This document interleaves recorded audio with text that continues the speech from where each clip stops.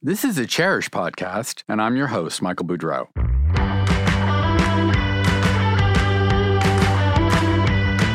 I'll be taking you for an inside look behind the glamorous facade of the interior design industry. At a time when every aspect of the business, from sourcing to trends to marketing to dealing with clients, is undergoing rapid change.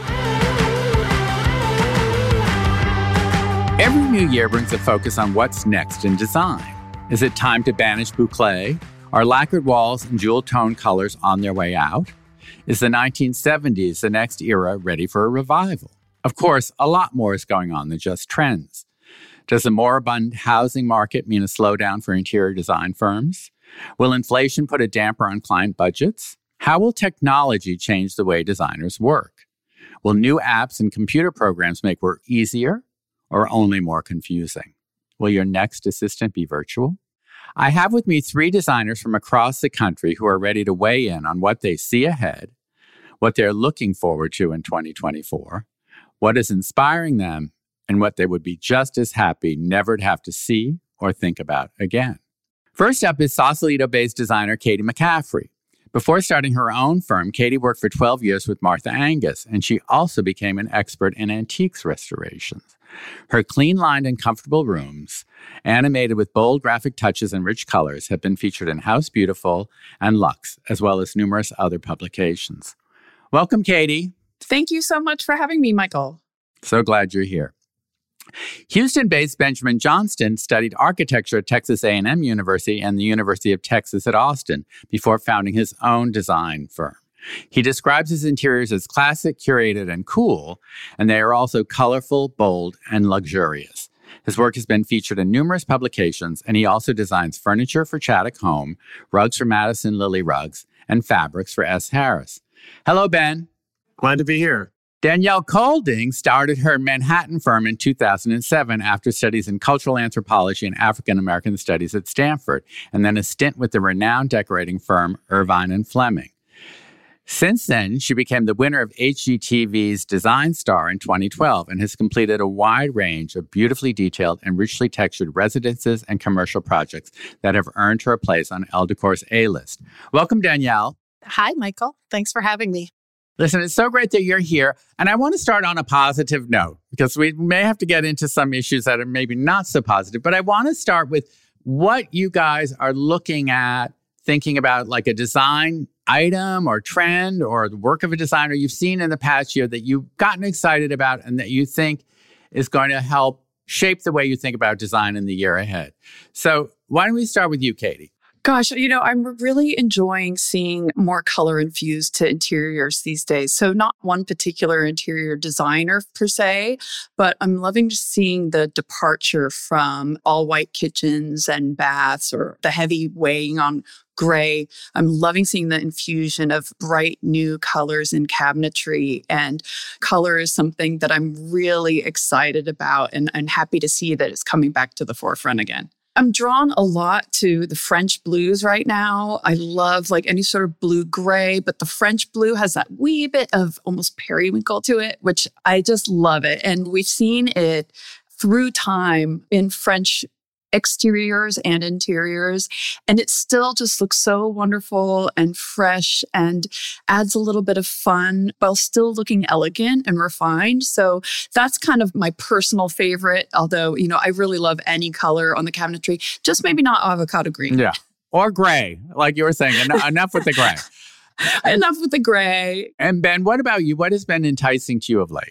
Well, I was thinking when Katie was answering about color, and I was just going to say, for me, periwinkle is one of my new favorite colors, and I love it mixed with like a coral tomato red color, which I see emerging back in the marketplace. So I think those colors are really exciting me. And yeah, to just echo the great thoughts that Katie shared, the truth is that expressive interiors, I think that are unique is something I'm getting really excited about. And I love that designers are feeling more free to do more than just one look. I see a lot of designers branching out and experimenting with their own sense of style.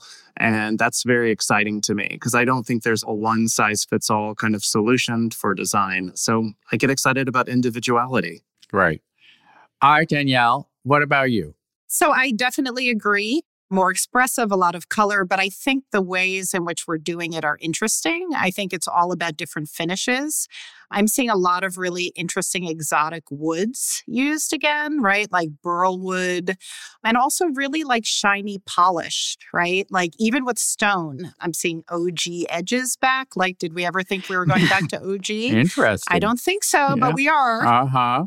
And I would say, I love what Katie said and do love the French blue, but I am going to give a vote for avocado green. Because controversy. It's a controversy.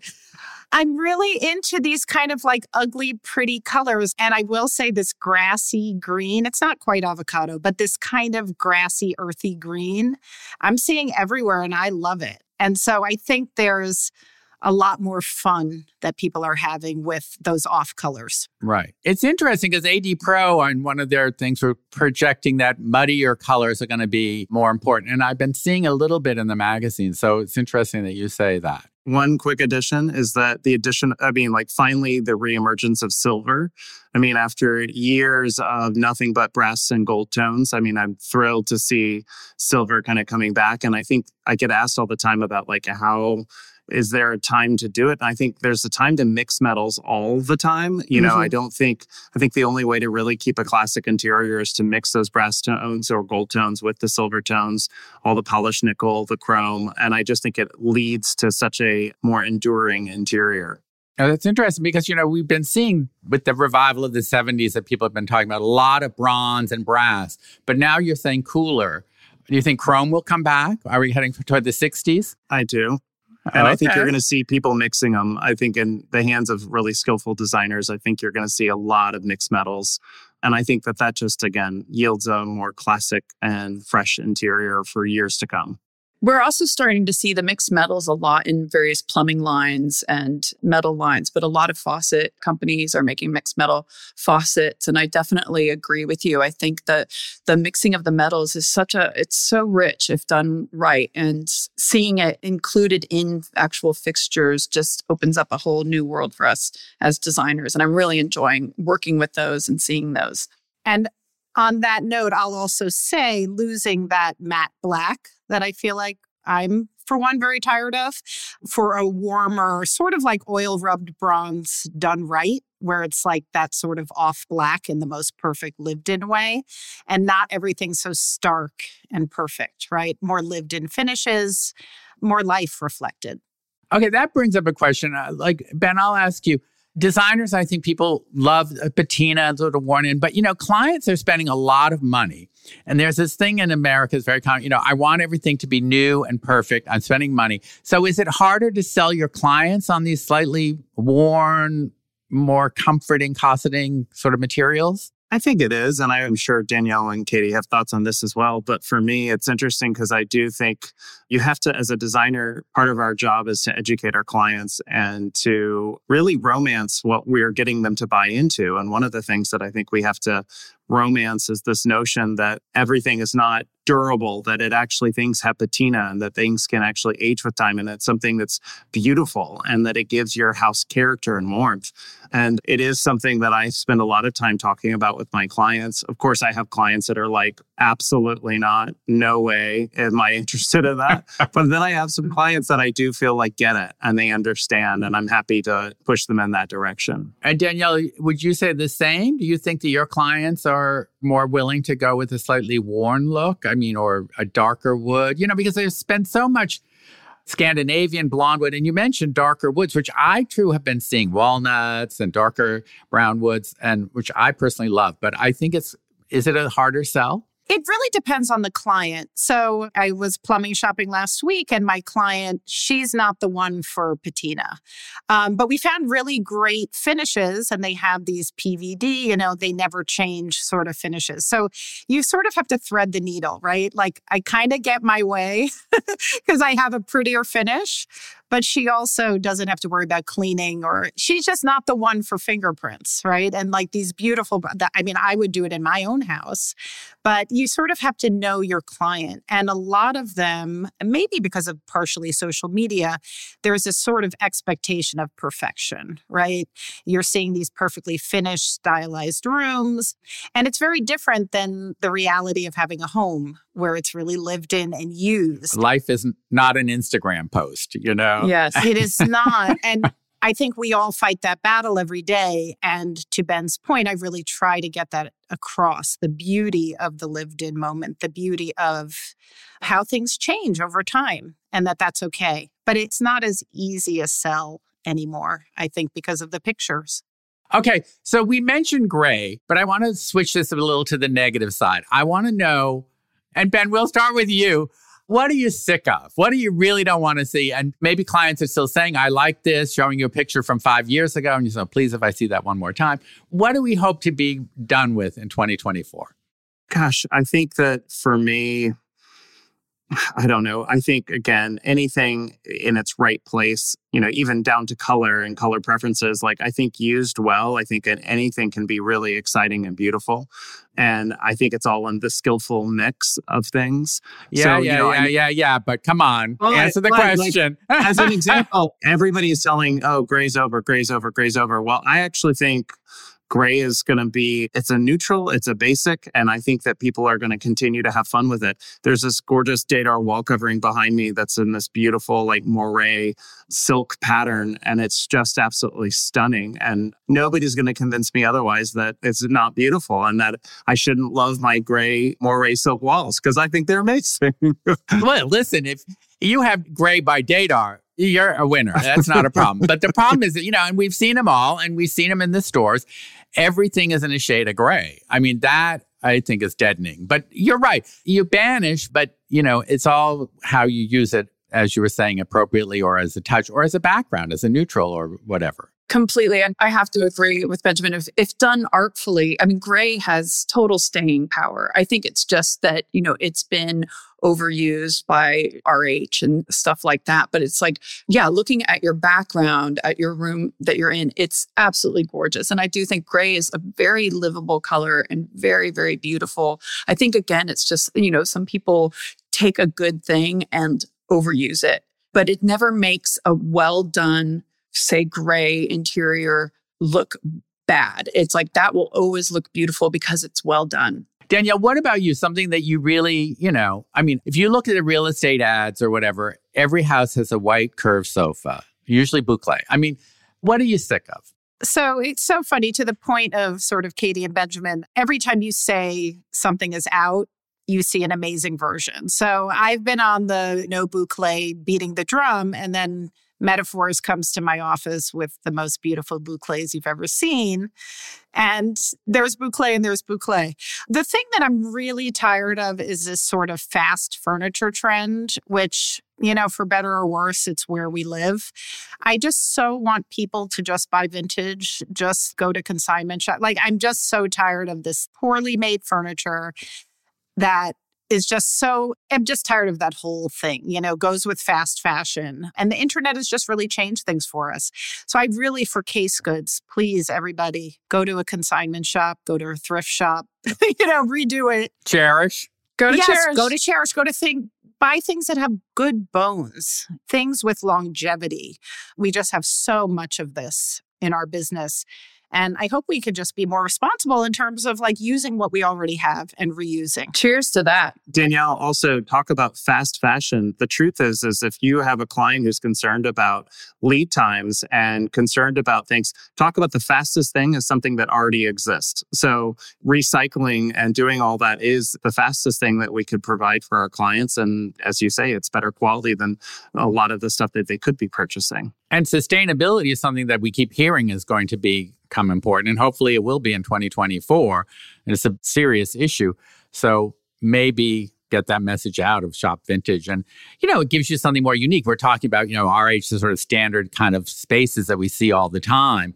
And that's really a way to avoid that and go way beyond that. Not that you don't want to buy a couple of pieces or something that are more standard or simple, but then to bring distinction. So I want to talk a little more seriously now about the year ahead in terms of your own businesses.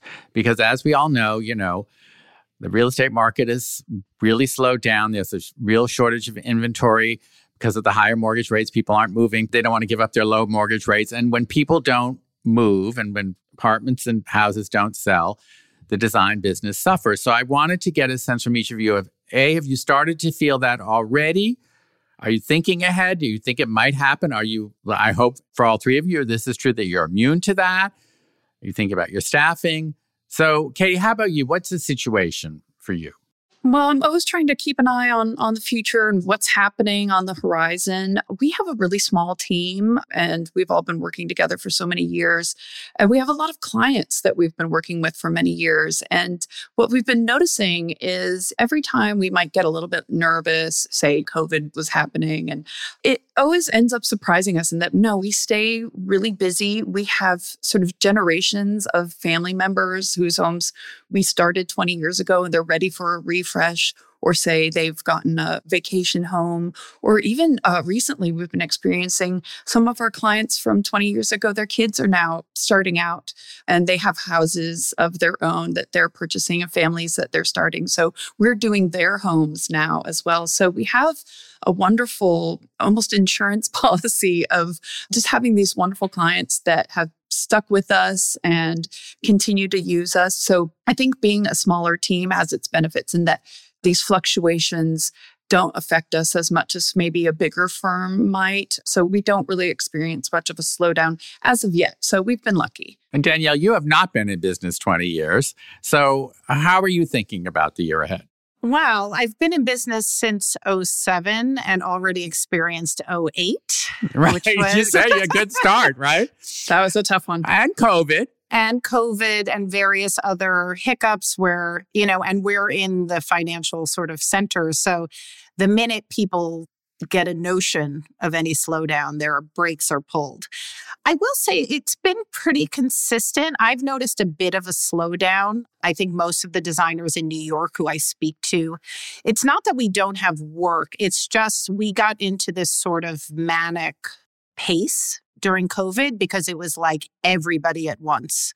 I mean, I had never had so many inquiries that turned into projects all at one time. So I think we're sort of settling back into a more normal pace where we're not as crazy. And that can be a little jarring, right? Because we might have ramped up. I too have a pretty small team. So thus far, it's been okay. And I have found ways to do other types of projects. You mentioned Stanford. I'm doing a project at Stanford right now, doing like a community center, which just kind of adds another layer to what I'm doing. I do some office projects here and there. So it's just sort of about like keeping it flowing, if you know what I mean. Like it may not be the exact same scale, but we're always busy. Even in my slow time, there's never not something to do. And how big is your team? So our team is 4 now. Mm-hmm. Small. 4 And Katie, small. how many in your team? We have 6 total. Okay. So yeah, around the same size. Okay. And Ben, how many on your team? We're a team of 20, but it's also, it's larger, but we are also half architecture, half interiors. Right. And to both Danielle's and Katie's points, I mean, it's interesting. Part of running a good practice is also, again, the diversity and the mix of the projects that you have. And so, for instance, because we do ground up construction and we're working on a lot of projects that have very long lead times and long development cycles. So it just keeps us busy, even if maybe on the decoration front, we may not be as busy, but we're really busy on the architecture and an interior design front. So it just depends. And I also think so much of this is a regional question. I'm in Houston, and Houston learned its lesson when Enron collapsed years ago, and it has become an extremely diversified economy.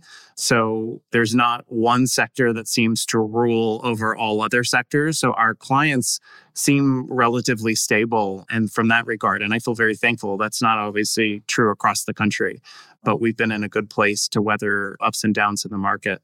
But I would just say, again, it's a regional issue. And I also think it depends on the kind of work that you and your office provide. Yeah.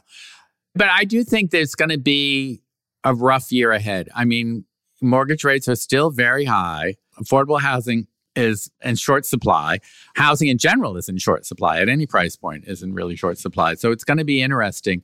But I think one of the things that you all mentioned was, you don't have huge teams, and that's a help because, as I can personally attest, when you have to lay people off, it's a really awful thing. And I remember from the 2008-9 showdown, a designer said to me, things started picking up pretty fairly soon after that. But he said, I'm really hesitant to staff up again because it was so traumatic to have to lay people off, Hi, everybody. Thanks for tuning in. I hope you're enjoying our podcast. My name is Anna Brockway, and I'm the co-founder and president of Chairish.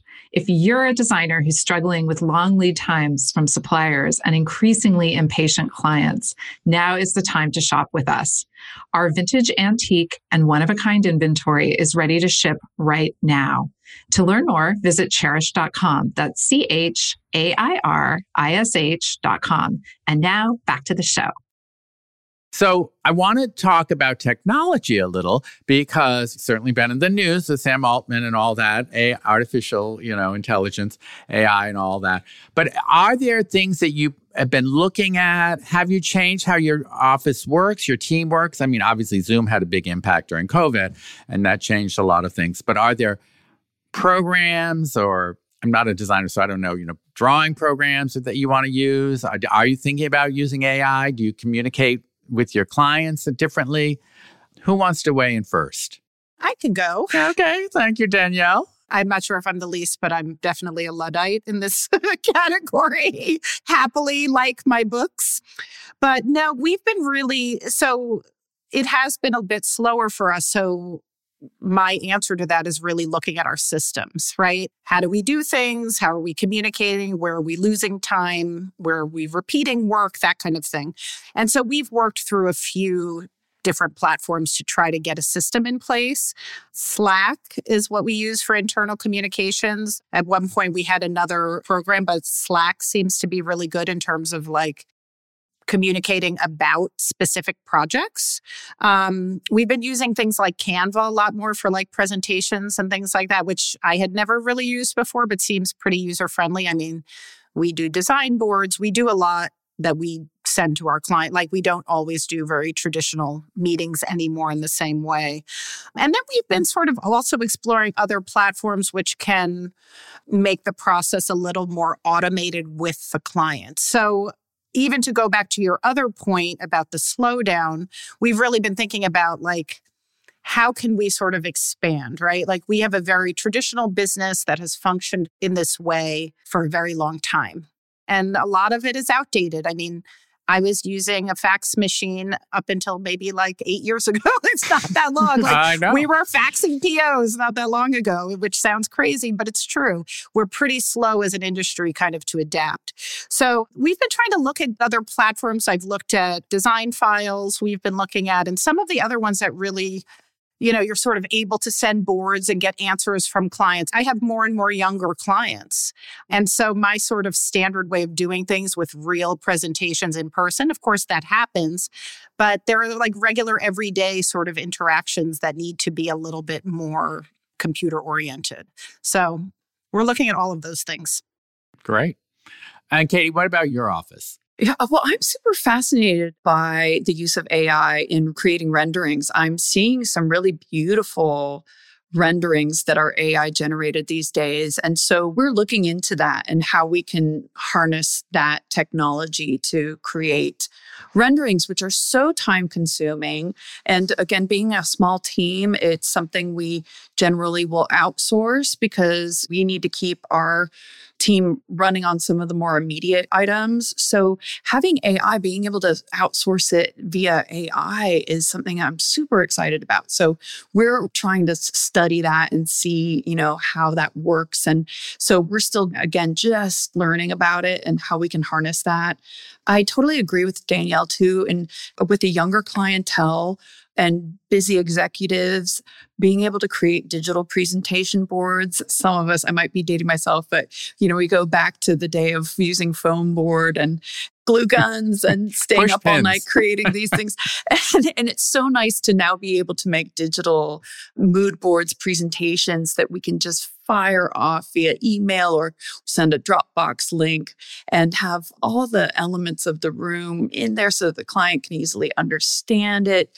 And to be able to fire that off digitally is a wonderful tool. So we use Keynote for that. And Canva is also, I agree, is a really great program. So those are the things that we're pretty excited about. Of course, Pinterest is always something that we rely on so heavily to, source and keep things, it cuts down on paper. I think we can all remember when we had big bins full of tear sheets and whatnot. So it's nice to be able to have that digitally and all that clutter and fluff of paperwork and printers and all that stuff streamlined a bit. So that's kind of where we're at with the technology.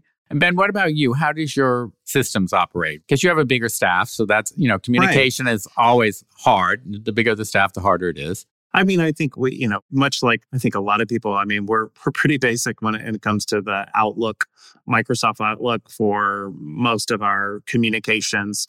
From an architecture standpoint, we're very much invested in AutoCAD. It's just what our team has the greatest precision over the development of architectural drawings with that program. Our interior designers really use a ton of Photoshop, part of the Adobe suite. I think we use every single one of their programs. So they're kind of the backbone of our technology needs. From a standpoint of AI, it's interesting to build on what some of you were saying. For us, we mainly use AI as a communication tool.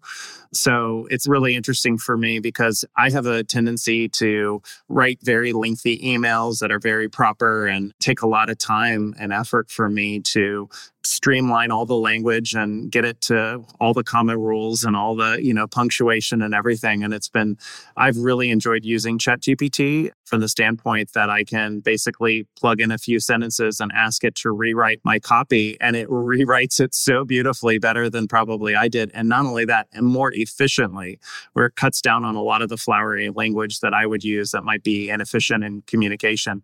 So I've been using that. It's been a huge time saver for me and my team. Oh, that's great to hear because I read about AI and my eyes sort of glaze over and I think the robots are coming to take over my job, So it's really good to know that you're already using that and that it's already at this point that useful. I mean, God knows it's going to get more developed as we go along. And now, yeah. Well, Michael is interesting. So obviously, just like Katie was mentioning, on Instagram, there's such a plethora of these AI-generated interiors. And there are some Instagrams like East Meets West, I think interiors, just some really gobsmackingly beautiful interiors and architecture. And we have clients who will push over an inspiration image that they saw that was AI. And it's interesting because some of my internal team members have been like, should we be worried about our job, about the fact that we are getting AI renderings as inspiration images?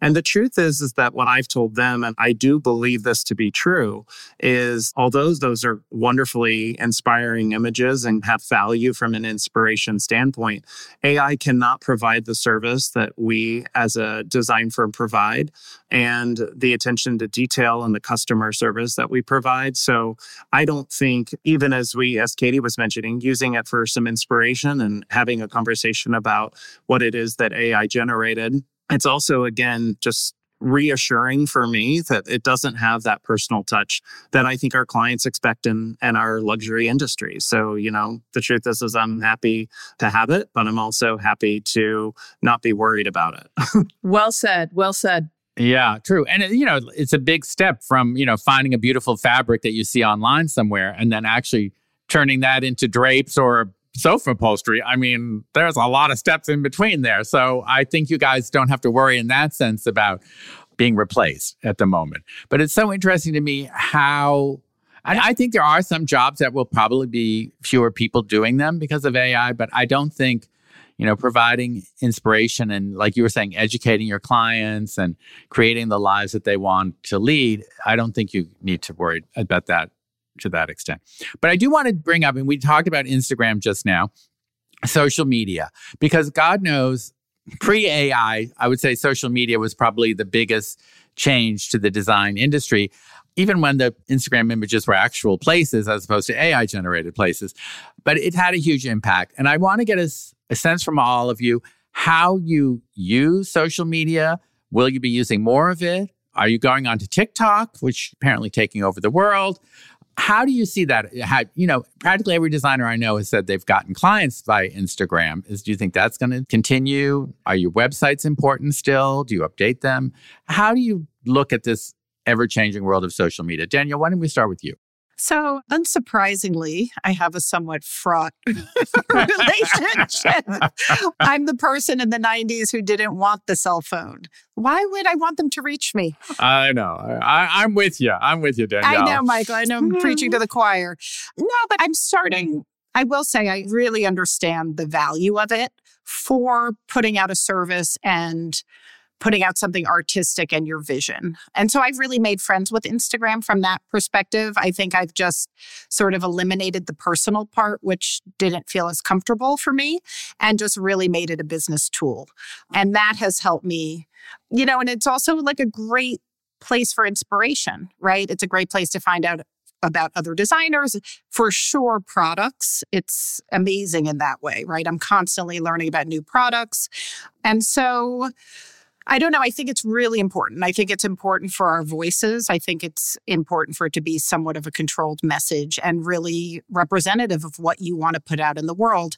I do think the websites are also important, and I think they should somewhat align. I actually recently brought someone in who's more branding focused, which I had never done before. I'd had straight design team.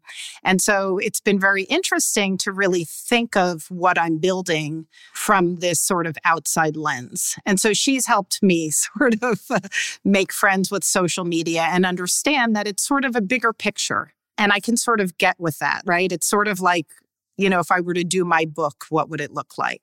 And that helps me to feel more comfortable about it and actually enjoy it. Right. And Katie, what about you? I'm really enjoying Instagram as well. I think it is such a huge tool right now. I'm curious as to what the future will bring, as like what will be the next Instagram, but it's hugely important with what we do and getting our voice out there, giving potential clients a taste of who we are and what our voice is. So in that regard, I definitely think Instagram is huge. I'm very curious if the rest of you use TikTok. We're not on TikTok currently, and I'm wondering if either of you guys use TikTok. Ben? For me, Instagram gives you a lot of videos and reels that are actually a product of TikTok that somehow fed through your reels to you. So I think I see TikTok when I'm watching crazy cat videos on an endless loop. But the truth is that I don't have a TikTok account and I'm not posting on TikTok. But I do think we are seeing that through our Instagram feeds. But I will say that for me, going back to its relevancy, my clientele is largely older.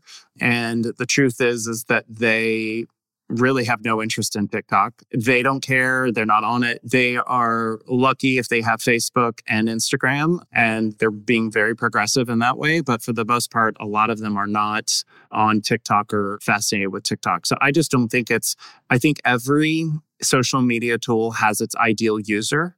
Instagram was really made for people in the visual arts and the creative arts, and I think, and also in the service industry. So people like us as designers, I think it's the perfect tool, custom made to get our message across to potential clientele.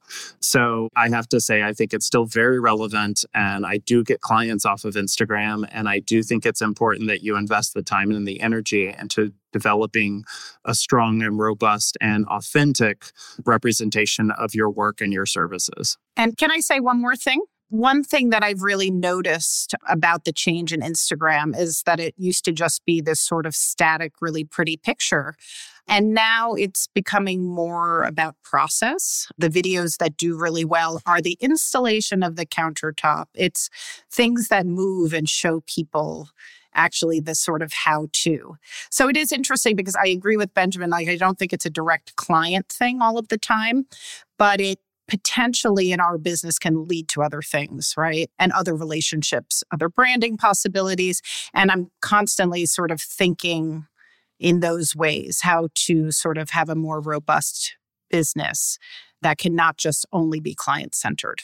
I also have to add one other quick thing is that the importance of a website, I think, is still very relevant. Having a really beautiful website that functions well, that leads your potential clients in is huge. And I also think there's sometimes when you have a project that you photographed, you can't share it on social media yet, but you can maybe have a private link on your website so that potential clients or people who are interested can access some of these images or some of these projects that you haven't yet been able to show off on social media. So website is still super, super, super important. Can I also jump in, Katie, on that note? One of my favorite things about Instagram is how it has completely shifted the power dynamic between publishers of all kinds. It used to be that if you were not one of the best friends of the editor, your images really didn't get out into the world. And you might be speaking to a local... I have a lot of best friends, Ben, just so you know. A lot of best friends. I understand. But you're right. It's democratized the process. It's amazing. And I just love the fact that it has allowed so many more diverse voices to enter into the conversation about design. And it's not only its relevancy, but it's also authenticity. And I love the fact that now magazines are coming to me looking for projects as opposed to where I would beg and plead to see if they would publish one of the projects I had sent them. So, it's been a really wonderful thing, I think, for all designers across the board. Right. Now, Danielle, you had mentioned process, videos, because, Instagram also is getting more into videos between stories and reels or put it on TikTok. So, and to your point about showing your work, Benjamin, would any of you in the coming year, do you plan to go to a project that's completed and do a little video tour? Is that something you have done or are considering doing? We do them all the time. You do? Okay. And clients don't mind? So far, no. We ask permission, by the way. Yeah, of course, you ask permission. I would assume you're not invading your clients' homes unannounced with the camera crew or whatever. Okay. No. Or even your iPhone. Okay. Danielle, what about you? Yeah, that is the plan. And I think the plan, even before the final, it's during the process, right? Like the decision making, what are you thinking when you're hanging art or when you're styling a bookcase this way? What is it's something that comes so automatically to me after so many years that it's just sort of a given. And so it's another thing to now learn how to speak about it, right? And to show your work. Right. But I think it's what brings people in. It really connects them to you. It makes them know this is not some unattainable thing. It's a process. It's a process. And it's also something you can do too. And I think that's beautiful. I think more people should know that they have that power within their lives. And Katie, do you do little videos of your projects? I try to, yeah. And I'm trying to do more and more. I'm trying to improve on that. We've been doing a little bit here and there, but we're realizing how wonderful videos are as far as drawing people in and showing a little bit of that behind the scenes. How do you work your way through a design puzzle or, various things that we encounter on a day-to-day basis. They're actually super interesting to our clients or potential clients or just our audience in general. How do you pick the right color or how do you hang art? It's wonderful to be able to share that process. And I agree with Danielle. It's something that we do all the time and we just don't think about it because it's second nature to us. But people really want in on what your thoughts are as you navigate through some of these design puzzles. So video is a wonderful way to illustrate that. Which leads to my next question, though. It's like you were saying, Danielle, not just to do what you do, but to articulate and explain how you do and creating videos and posting. It takes a lot more time. So maybe as things are slowing down, you'll have a little more time. But are you going to hire somebody else? I mean, Danielle, you said you had a new branding person. But Katie, do you hire somebody either on a freelance or a staff basis to help you do your social media accounts, to make the videos? Is that something you've had to deal with? We have a wonderful PR firm that we work with, but no, we tend to do the videos and Instagram content. We create that ourselves internally because we think, well, who better tell the tale, than the personal voice, our team.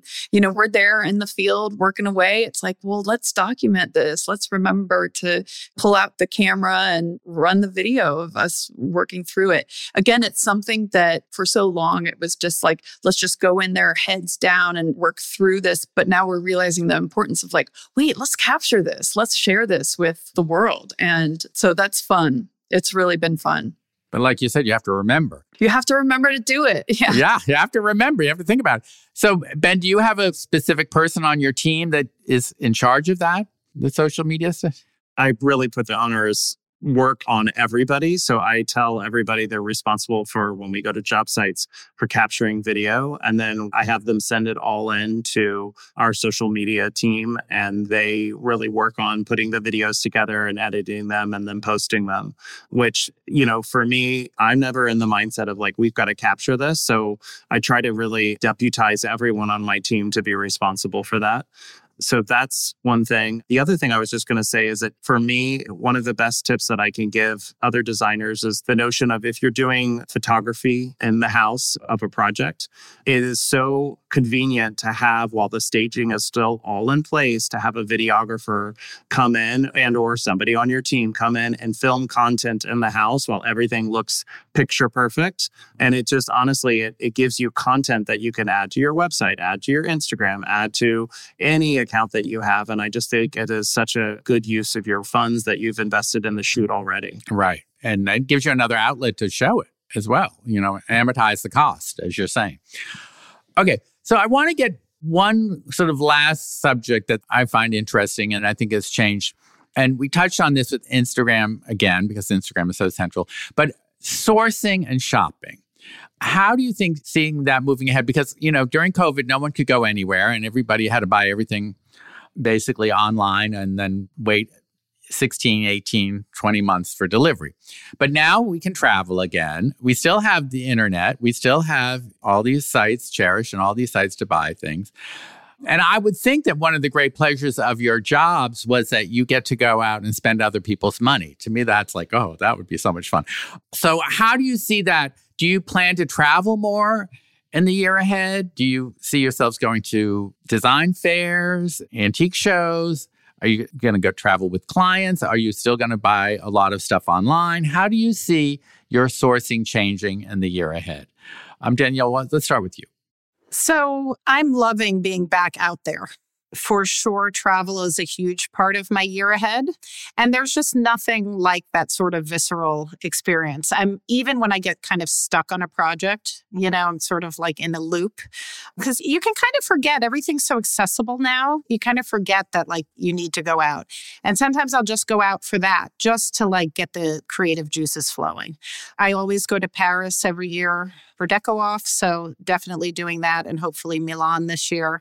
And just as much as I can get in, because for most of us, travel is that number one sort of source of inspiration, and where you just see different color combinations and materials used in interesting ways. And it just really opens your mind. But the internet isn't going away. We do luckily have sites like Chairish where we can get stuff from all over. We can get vintage to brand new things. And so that is not going away. I think that's a steady diet, but I certainly need that time out of the office. And Ben, what about you? Where do you go for shopping and for just inspiration? So like Danielle, I love going to all the design epicenters from New York to Paris to Milan. And I think that that's an incredible opportunity for any designers that have that ability to travel to those countries and locations. But I think also for a lot of American designers, I think we would be remiss if we don't mention the High Point Market. It's obviously twice a year in High Point, North Carolina, and it is an incredible showcase of not just domestic manufacturers, but also obviously foreign ones as well.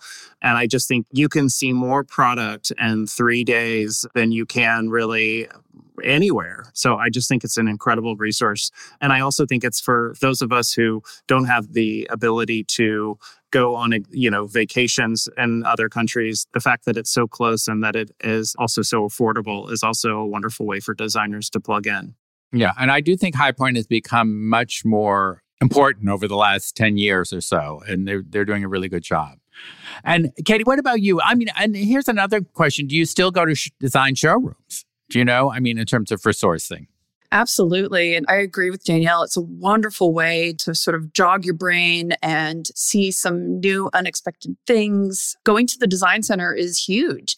And I love doing it. Sometimes just going in with no particular agenda is sometimes the best, because I kind of laser focus most of the time on what I'm there to source and whatnot. But a few days ago, we were there just for a vendor presentation. And it was so wonderful because I wasn't looking for anything in particular.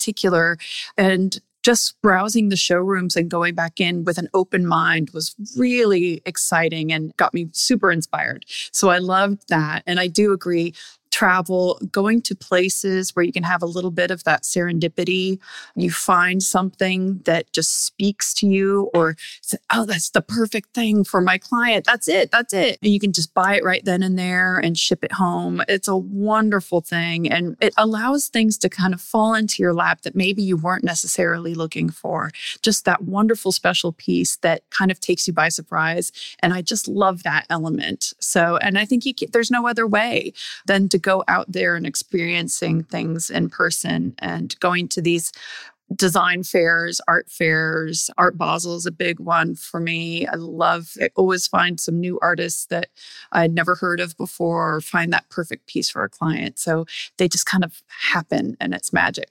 So the other thing that I think is important is sort of like small town America, like off the beaten path places, because, I was just in Rochester for a wedding, stumbled on this little place and I found like 5 things for a little country house where it was like a random little piece of art for a corner. All of those things just we all sort of say it right to the end, but like they make it unique. They make it personal. It's the little wonky things that make the spaces fun. And in my travels in the US, in random places there, like I went to Louisville. Louisville has amazing antiques and like all of these old mantles and like incredible because, the car industry was based there. So there were all these millionaires there. Who knew? I had no idea. New Orleans, there's just so much in our backyard. And I'm sort of discovering that this year because I am the first to cross the Atlantic and, the last to kind of look at my own backyard. And we haven't been traveling as much. So I've been sort of forced to do it. And it's been amazing because there are gems everywhere. And that's what's great about spending other people's money. Well, and I wanted to chime in on that because I think one of the things, again, as we are selling our clients on the things that we're bringing into their homes, I always call it like a well-traveled interior. You're bringing in these pieces that are from all over the world, and there's something really romantic about that notion. And as designers, we're much more effective about selling something when we really truly are excited and believe in the product that we're showcasing or we've selected for our client. So to have these fun stories as a backdrop to our presentation is so much more engaging. So I've got one last question. I want to get an idea from each of you what you hope will happen in 2024. And I'm not talking about world peace, though God knows we need that and all of that. But just in terms of your businesses or your own vision or like a project you wish somebody would come to you and say, I want you to design this for me. What is something you would really hope for in 2024? Katie, let's start with you. That's such a good question. I would always just hope to keep busy and have a wonderful variety in projects. I love doing different things from like wineries to restaurants to vacation homes are always a wonderful thing. So just having the opportunity to continue to make clients happy. Can't say that any one particular thing jumps out to me other than just keep doing what we do and making clients happy and making their homes wonderful places that excite them every day. Okay. Ben, what about you? Touching on what both Danielle and Katie have said, the last 3 years was like the most bonkers, insane, complete, like no work-life balance whatsoever. I mean, it was all work. Mm-hmm. So, the truth is that for 2024, I am just hoping to, again, bring more life into that. I think it's a good year to do it. I'm excited about that. That's what I'm looking forward to the most is trying to get some balance back in here. Good for you. Terrific. And Danielle, you get the last word here. So my hope for 2024 is just really amazing collaborations with clients. I too am into slowing down the whole process. I like building interiors over time. I hope to meet more clients who agree with me. And I think the biggest thing for me is just a return to real craftsmanship, sort of going off of my fast furniture rant. This return to the art of what we do, the artisanship. We sorely need it. And that goes into slowing down the whole process, doing things of quality that take time, that yield beautiful results. Well, I can't thank my wonderful guests enough. I think You guys have provided so many ideas and insights that I think you're going to have every designer who listens to this podcast have a better 2024. And I wish all of you a great new year and design ahead. So I want to thank Katie McCaffrey, Benjamin Johnston, and Danielle Colding, and thank everyone for listening to the Cherish podcast. You've been listening to the Cherish podcast, brought to you, of course, by Cherish, which was recently voted by the readers of USA Today as the best place to shop online for furniture and home decor. If you enjoyed this episode, please tell a friend or colleague. Or better yet, go to Apple Podcasts and leave us a review. We appreciate your help in spreading the word. And we would love your ideas for future episodes. Please email us at podcast@cherish.com. The Cherish podcast is produced by Britta Muller and engineered by Hanger Studios in New York. Until next time.